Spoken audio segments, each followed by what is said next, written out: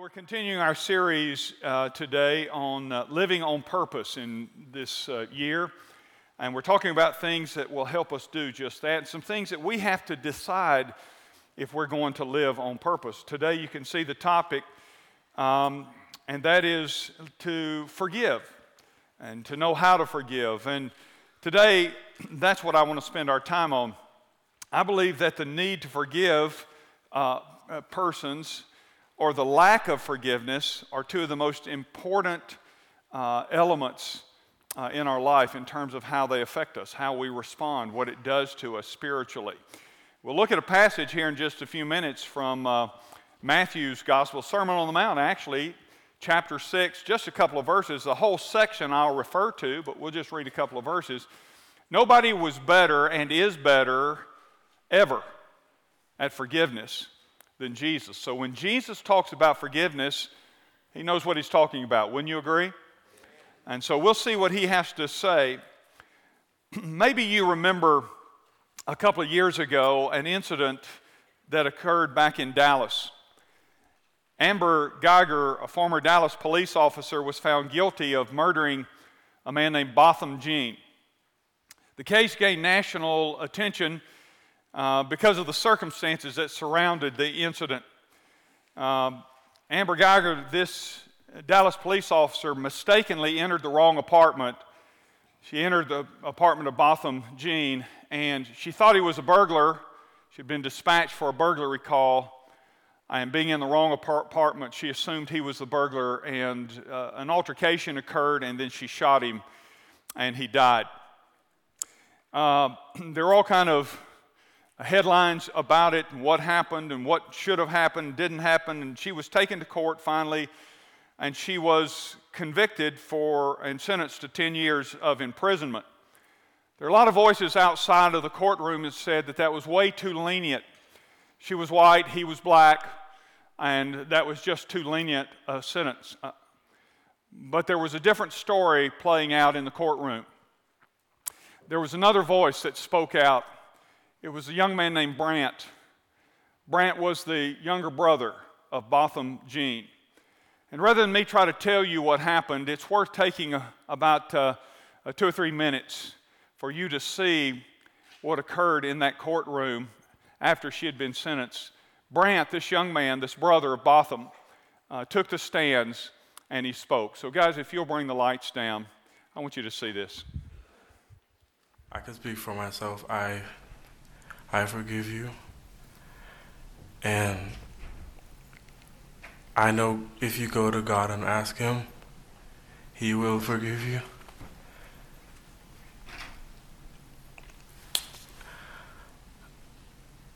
And I don't think anyone could say it.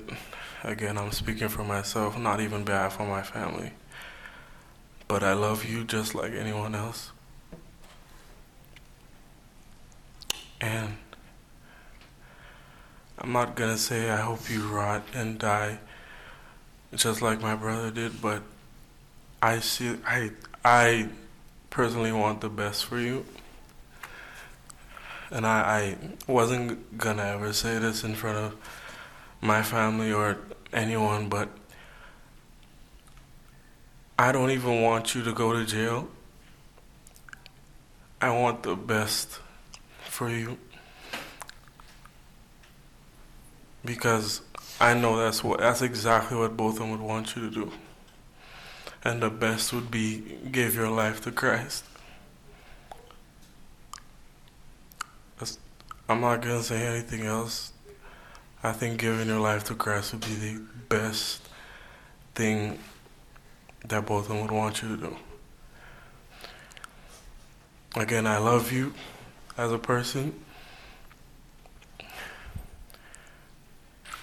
And I don't wish anything bad on you.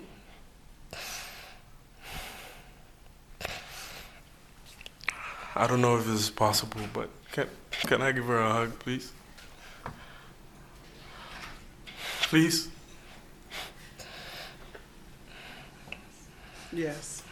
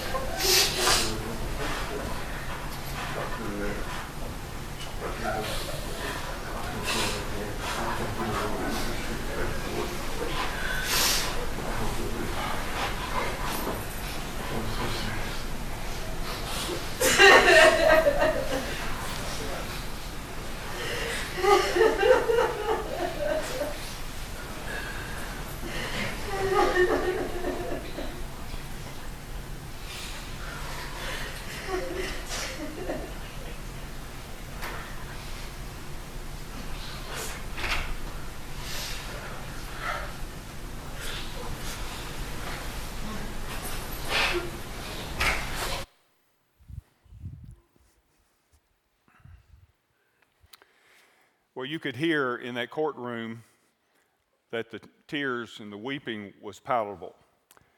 In fact, what you didn't see was Judge Tammy Kemp sitting on the bench with tears rolling down her face.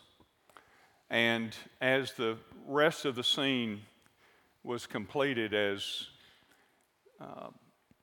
this Amber Geiger began to leave, the judge said, "Before you go, I have a Bible. It's my personal Bible I use every day.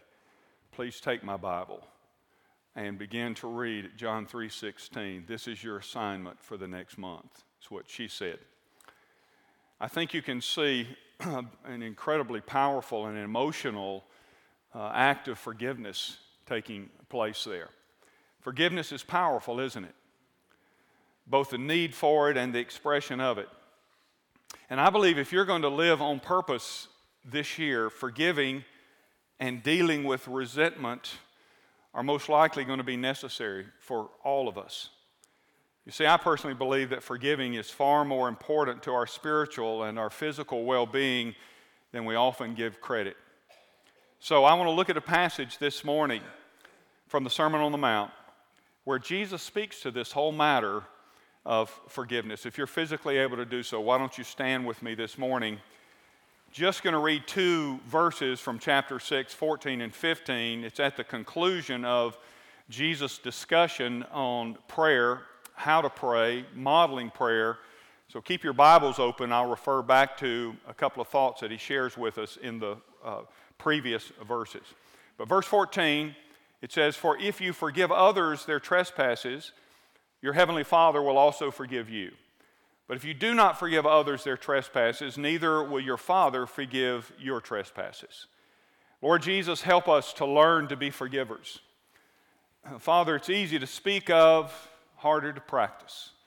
And Lord, you showed us what forgiveness looks like. You forgave all of us, Father, when you prayed, "Father, forgive them.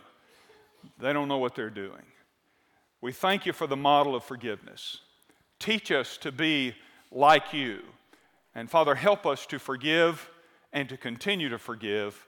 Now speak to us from your word this morning. We pray in Jesus' name. Amen. Thank you, and you can be seated. As I said, these verses conclude a section of the Sermon on the Mount where Jesus is giving instructions about prayer, and he's giving a model prayer, the Lord's Prayer, and he models it for us to help us understand how to pray. And in that prayer, he talks about the necessity of forgiveness. And then he comes back to that after the prayer in verses 14, 15, the verses that we just read, and he talks to us about how serious and important it is to forgive.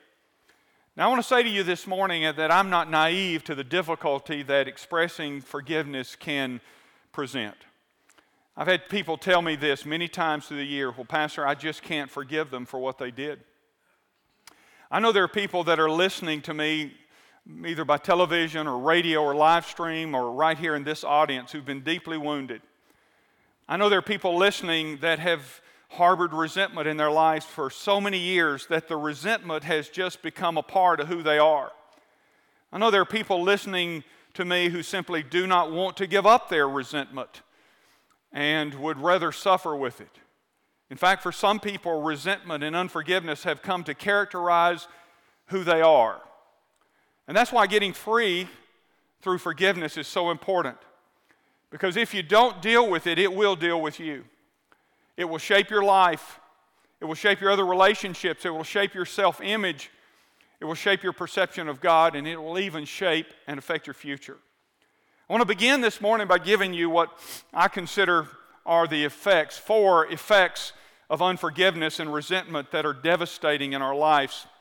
These aren't on your outline, so you might want to turn on the back and just write them down.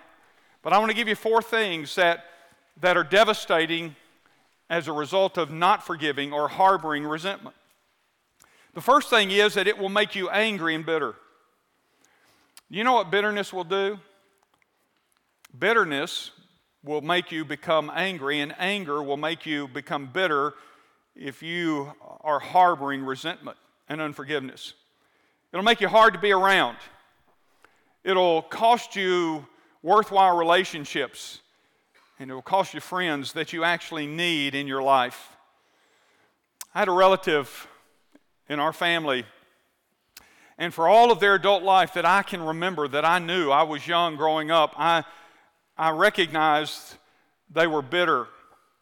Not only were they bitter, they were miserable, and at times, I have to say, they were mean-spirited.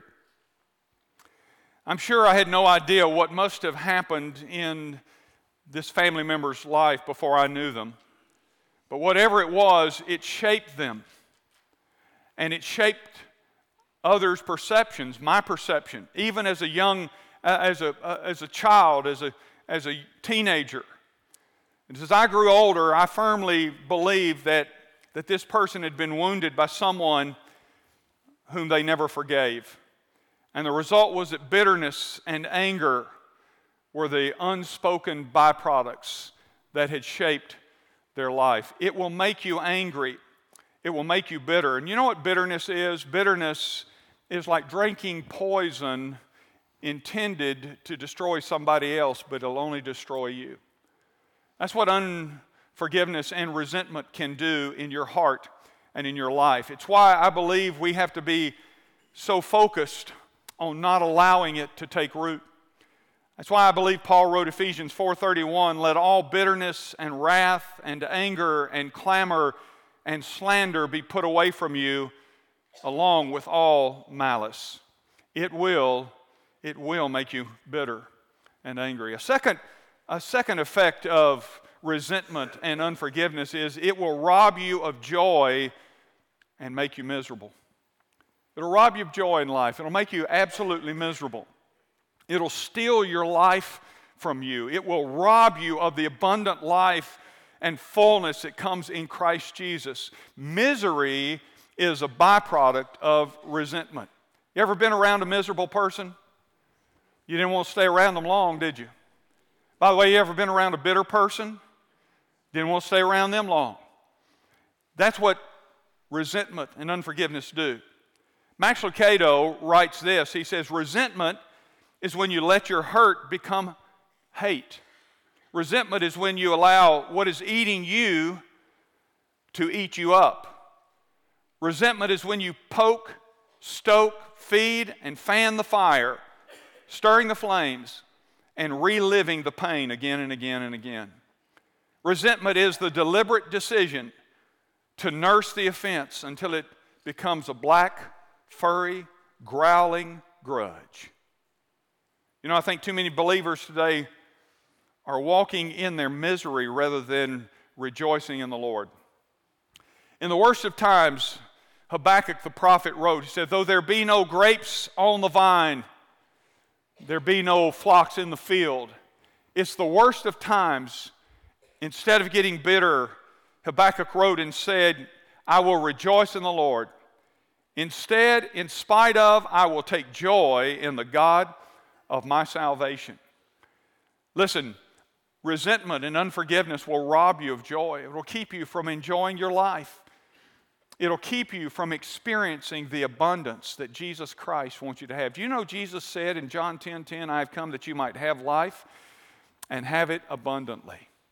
You know what the difference is? Paul and Silas sitting in a prison could sing in a very small, damp, musty, mildewy room. And they could sing praises to God, and they could say, "I will rejoice in the Lord." Again, I say rejoice. The joy of the Lord is my strength, the Scripture says. And so no matter what the environment is, if you know, and look, if anybody could have been resentful, you reckon the Apostle Paul could have?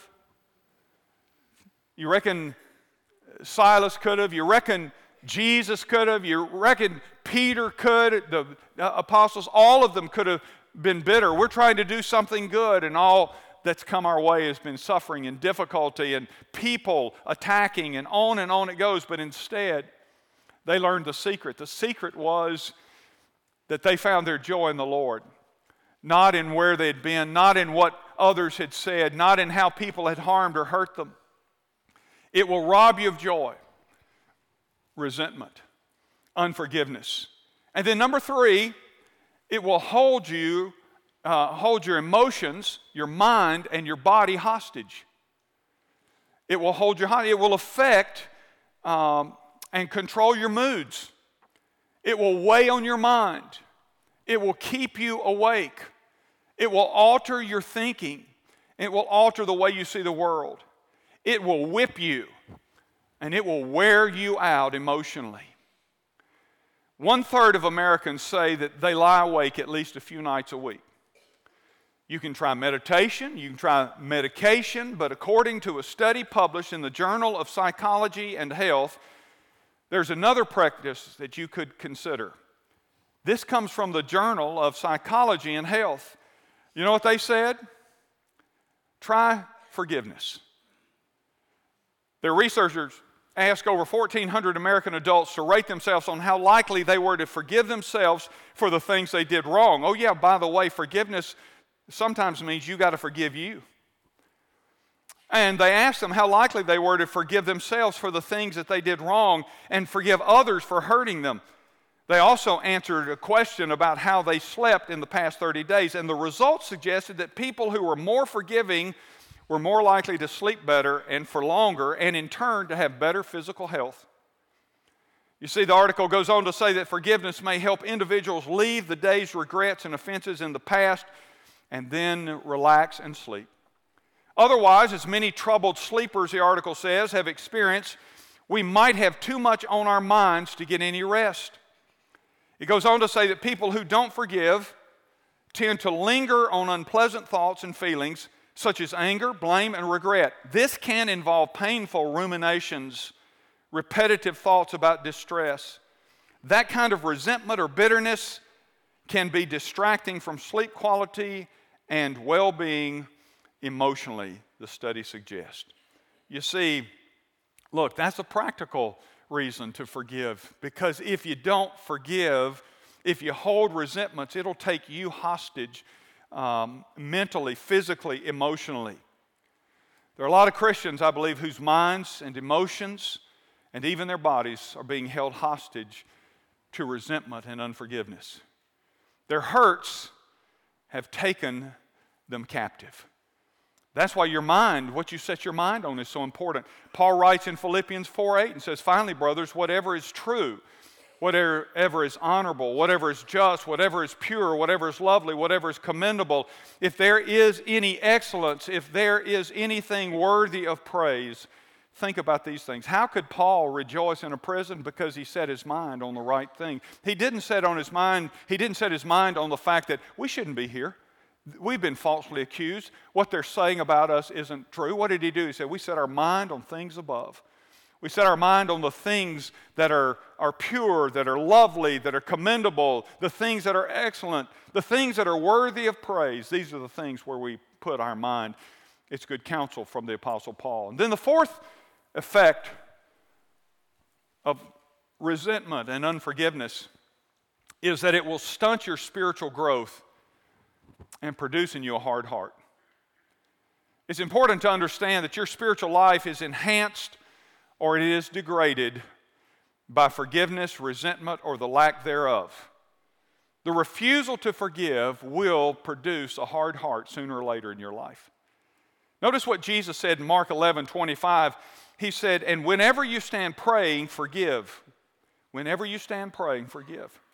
If you have anything against anyone, so that your Father also is in heaven may forgive you your trespasses. You've heard of hardening of the arteries. You ever heard that phrase, hardening of the arteries? You know what that is? You can look that up. It's actually a term that's applied.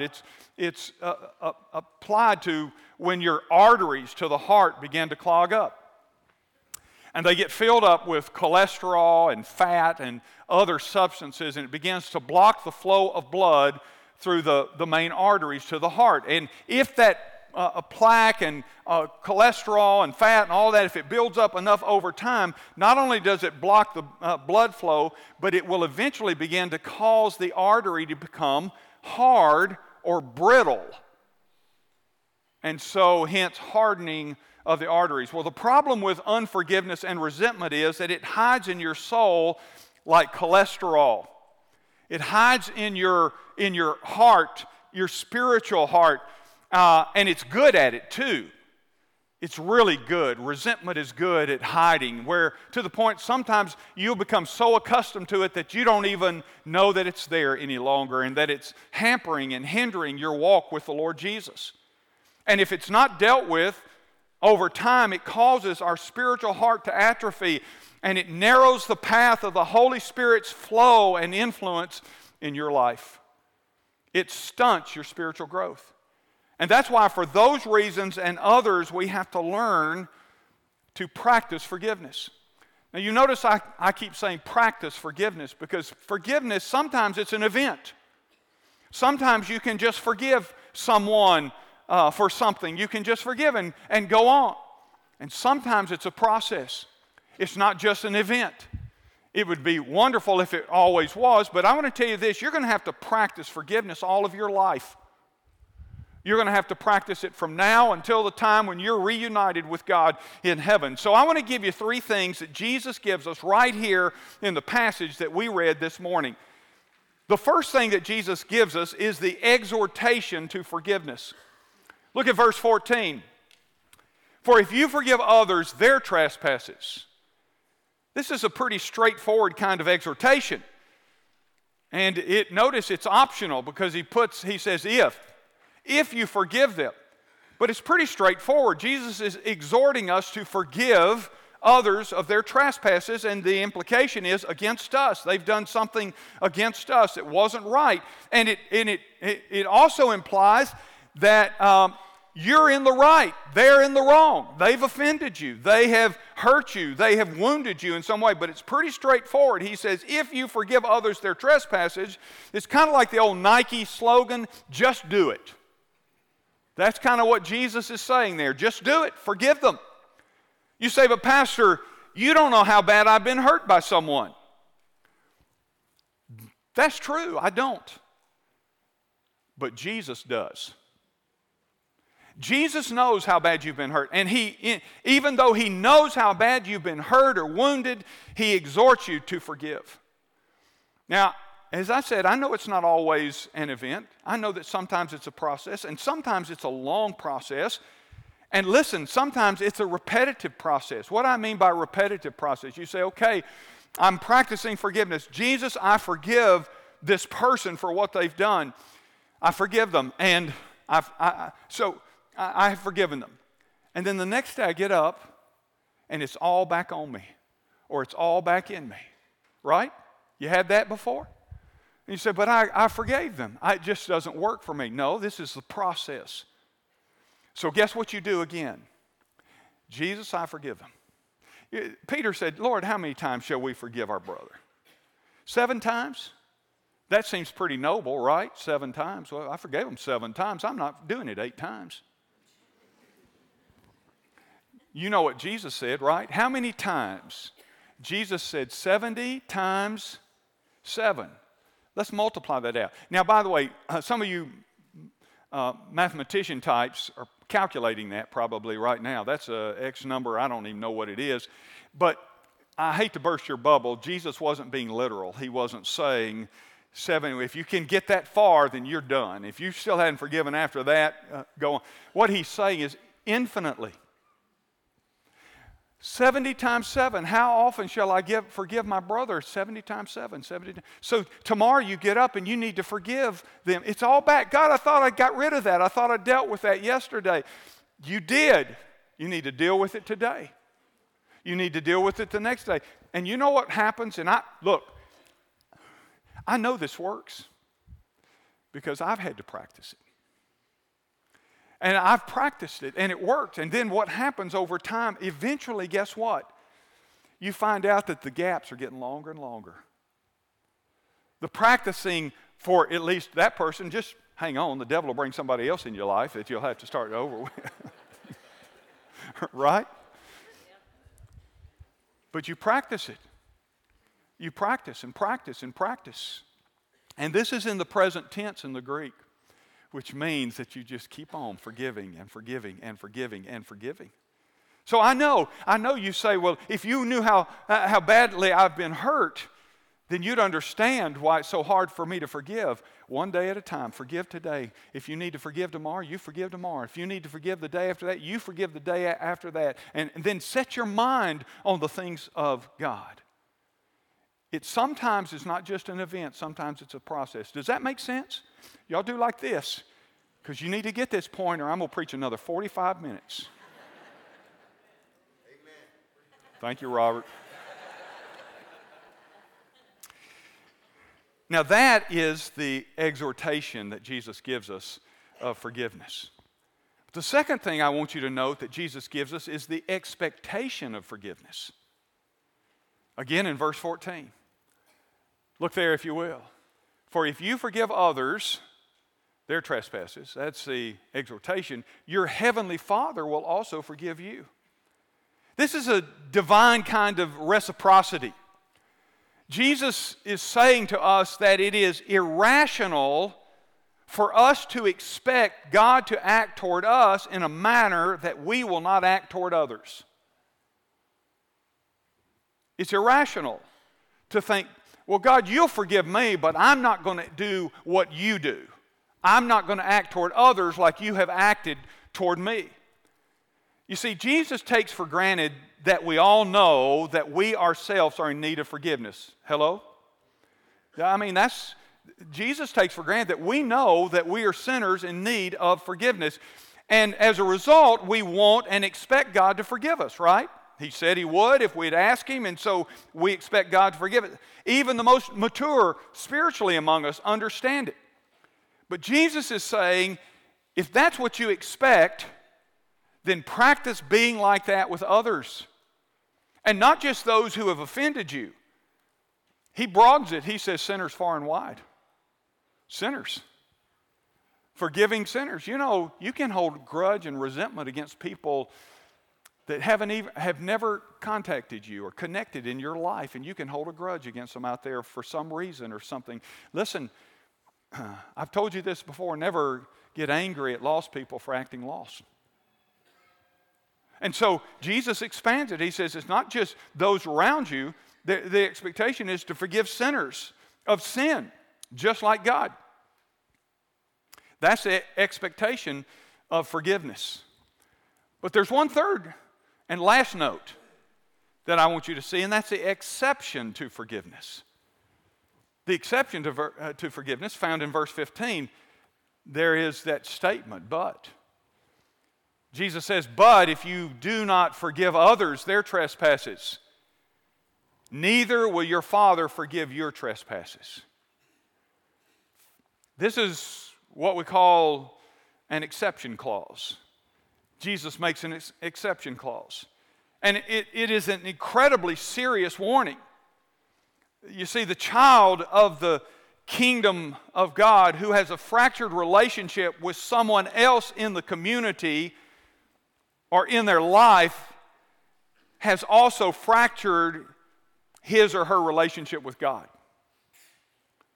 Now, obviously, this statement is not meant as an absolute. Jesus here is speaking of a bitter person. He's talking about the person who refuses to forgive and who wants to carry a grudge. You ever seen a person that wants to carry a grudge? That's become kind of who they are. In fact, they don't want to get rid of it because they no longer know who they are without it. And so they want to carry the grudge. This is who Jesus is talking about, the person who just refuses to forgive and wants to carry around that grudge. A person who has decided that their bitterness is what defines them. And this verse also doesn't mean that everyone who is angry is headed for eternal punishment. That's not what Jesus is talking about here. But when we've been seriously hurt by another person, it takes a great deal of time to come to the place where we can forgive the one who hurt us, but we are to engage in the process. We're not to say, I'm not going to practice, as we talked about a minute ago. I'm not going to engage in the process.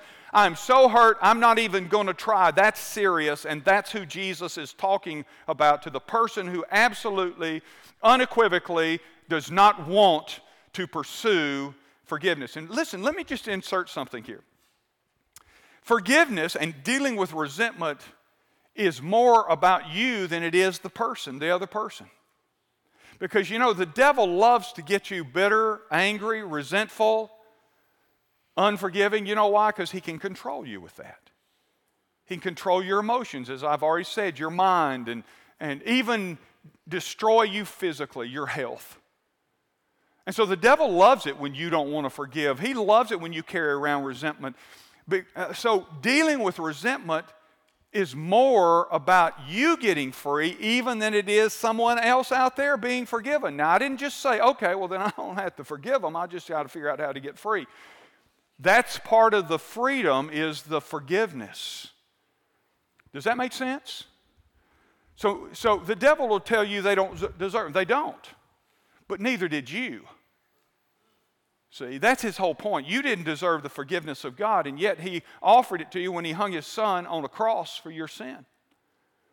If he can do that, you can do that. You see, you can forgive. You say, well, I'm not God. I'm not perfect. No, that's why you got to practice it. God doesn't have to practice it. That's why you've got to engage in the process and be active. 1 John 4:20 says, if anyone says, I love God, and hates his brother, he's a liar. For he who does not love his brother whom he has seen cannot love God whom he has not seen. You say, well, Pastor, does that mean if I forgive somebody, I got to start hanging out with them? No. Look, there are a lot of people you need perhaps to forgive, but you don't have to go to McDonald's with them. Forgiveness doesn't mean that you have to become best friends. You might. I have seen that happen. But forgiveness is about getting free. Hello? It's about your freedom. It's about being like Jesus Christ. Stephen Olford tells a story of Peter Miller. Peter Miller was a Baptist preacher during the American Revolution. And he lived in Epaphroditus, Pennsylvania. And one of his dearest friends was General George Washington. And in the town of Epaphroditus, there was a man by the name of Michael Whitman. He was a spiteful troublemaker, and he did all that he could do to oppose and humiliate Pastor Peter Miller. And one day, Whitman was arrested for treason and subsequently sentenced to death. When Peter Miller, this pastor, heard the news, he set out for Philadelphia to plead for the life of his enemy. And after walking 70 miles on foot, Miller petitioned his friend, General George Washington, and asked him to spare Whitman's life. Washington told his friend Peter, he said, no, Peter, I can't grant you the life of your friend. He's a traitor. To which Miller replied back to Washington, my friend, he's not my friend. In fact, he's the bitterest enemy that I have. What? Washington said. You've walked 70 miles to save the life of your enemy? Well, that puts the whole matter in a different light. And so I'll grant your pardon. And Washington did. And that day, Miller and Whitman walked back home to Epaphroditus together.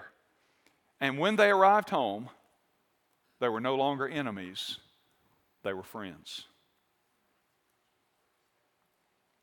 I wonder today, is there anyone that you need to forgive? Is there anyone in your life that you need to forgive? Maybe multiples. 2 summers ago, Allison and I went to the Billy Graham Conference Center for a week to sit under one of my favorite Bible teachers. And in one of the sessions, he went off topic And he began to talk about forgiveness. And he asked a question in that session. He says, by the way, is there anyone here harboring resentment and unforgiveness against someone? He said, why don't you take a moment and ask the Lord, is there someone that I'm harboring resentment or unforgiveness? Well, and so I did. And everybody in that room, a large auditorium, all of us sitting there, and I'm sure everybody else did. And I thought, yeah, immediately God put 3 names on my heart. And I remember thinking this, I didn't know I had resentment. I had so pushed that aside through the years. I had so pushed it aside. It hides. Remember I said resentment can hide? And I had shoved it down, and I didn't think it, I thought I was in pretty good shape. And then I realized, and I thought, well, so what's he going to ask us to do? And the next thing he says, now, do you have someone like that? He said, if you do, I want to ask you to stand up. Well, I'm a pastor. I'm supposed to have dealt with these things. But in that moment, the Spirit of God moved upon me, and Alice and I are sitting there, and I stood up. And he said, I want you to give that to God. Give that resentment to God. Give that unforgiveness. And I called their name as I prayed silently. I called their name, and for the offense and the resentment that I realized suddenly I've been harboring resentment against them. And I gave it up. I gave it to the Lord in that moment. I have to tell you something, a burden was lifted off of me that I did not even know I was carrying. Immediately, it's freedom. And I want to tell you something else that happened. I know this sounds crazy to you, but I'm not saying this has to be the rule for everybody. But in short order, I could no longer remember who they were. I cannot stand here today and tell you who it was. I've tried to, I don't know if this is good, I've tried to pull it back up. Don't. And I haven't been able to. I mean that before God Almighty. When He took it, He took it. When He took it, He took it. And I got a freedom there that I didn't know I didn't have. You know, most people, when their arteries get blocked, they don't know it for a long time until something happens traumatic. Look, if you're harboring resentment or unforgiveness, you can push it down, shove it down. You can live your life, and you can cover it from a lot of people, but you can't hide it from God. And somewhere along the line, it will either restrict or stunt your spiritual growth, it will do some kind of severe damage. And you may get so used to it that you think the damage it has done is normal. And it's not. And Jesus shows us and tells us and teaches us how to get free. Maybe there are some of you here today, or some of you watching on television, live stream, or listening by radio. I want to give you a chance to give your resentment and unforgiveness to God. Can I ask you in this place to bow your head? Close your eyes. Nobody is looking about in this place. Now, some of you, I would think at some point most of us have battled with some of these things. Some of you, when I began to mention there's somebody in your life, you already knew. You knew immediately. It may be several.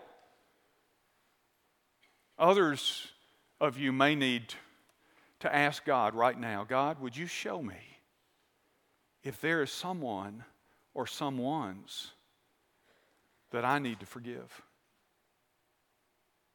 Would you do that right now? God, is there someone in my life, someone's, that I've harbored resentment toward?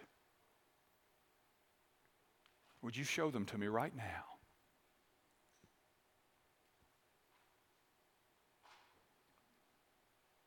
Now listen, don't argue about it with God. Don't say, well, I know who it is, but they don't deserve my forgiveness. That may be so. I don't doubt that. But remember, it's not just about them. It's about you even more than it is about them. It's about you experiencing the freedom that Christ can bring through forgiveness.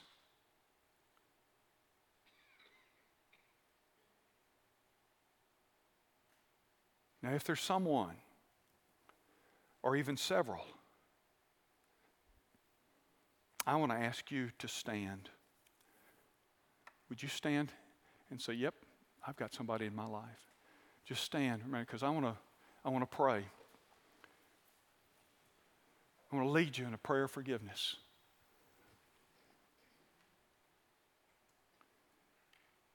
I want you to tell God that you forgive and that you will continue in some cases to forgive.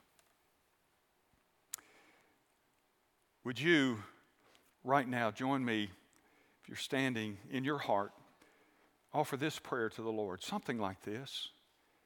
Lord Jesus, thank you for your forgiveness to me.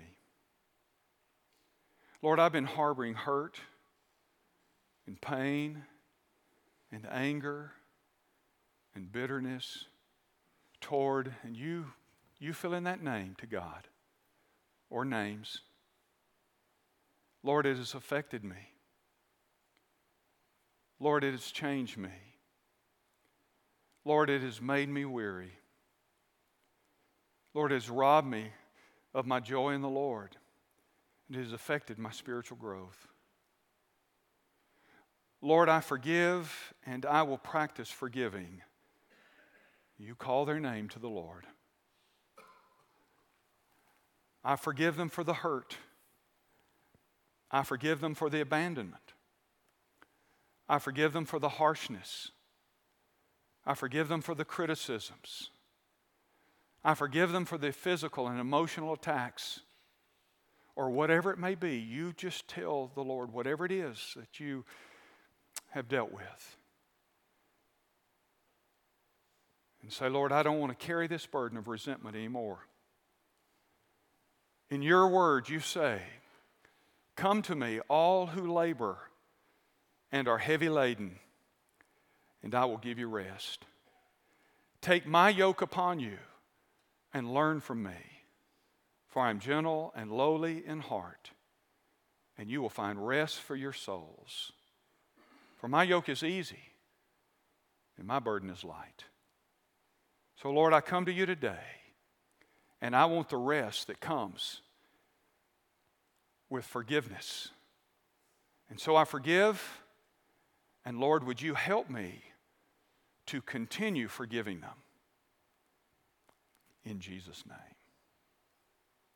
Amen. Well, I'm so glad that you have tuned in to the broadcast today. I hope you've been encouraged by God's Word. Sure, it's been a joy to share it with you. And even now, people at Ridgecrest are making decisions for Christ. Perhaps as you've watched this broadcast, you've recognized the need for your own decision for Christ. The prompting of the Spirit has caused you to recognize that you need Christ as your Savior. And the good news is you can receive Him right where you are. The Bible says, whosoever shall call upon the name of the Lord will be saved. Right where you are, you can call on Him. Say something like this from your heart to Him. Lord Jesus, thank you for loving me. I know I'm a sinner, and I know that you came into this world and died on the cross for my sins. And right now, I invite you to come into my life. Forgive me and be my Savior. I can assure you, if you'll call on Him, based on what God has already told us in the Bible, that He'll hear that prayer and He'll answer that. And He wants to begin this new journey in your life with you, transforming you into His image. We'd love to help you with that decision as well. You'll see a QR code on your screen, and if you would scan that, or you'll see contact information, or if you'll contact us about your decision today, we'd love to help you take next steps. There are no strings attached, no fees involved. We'd just like to help you begin that journey with Christ. You may be watching this broadcast today and say, I need a church family to belong to. I already know Christ as my Savior, and I'd like to be a part of the Ridgecrest family. Also, if you will, scan that QR code. That'll take you to a location, and we'll be able to help you make those kinds of decisions, like becoming a member here, or if you've never been scripturally baptized, those kinds of things. So contact us through that QR code or through the contact information on the screen. Well, again, it's been a joy to have you with us today, and I hope you've been encouraged by God's Word. Whatever decision we can help you with, by all means, contact us. May the Lord bless you.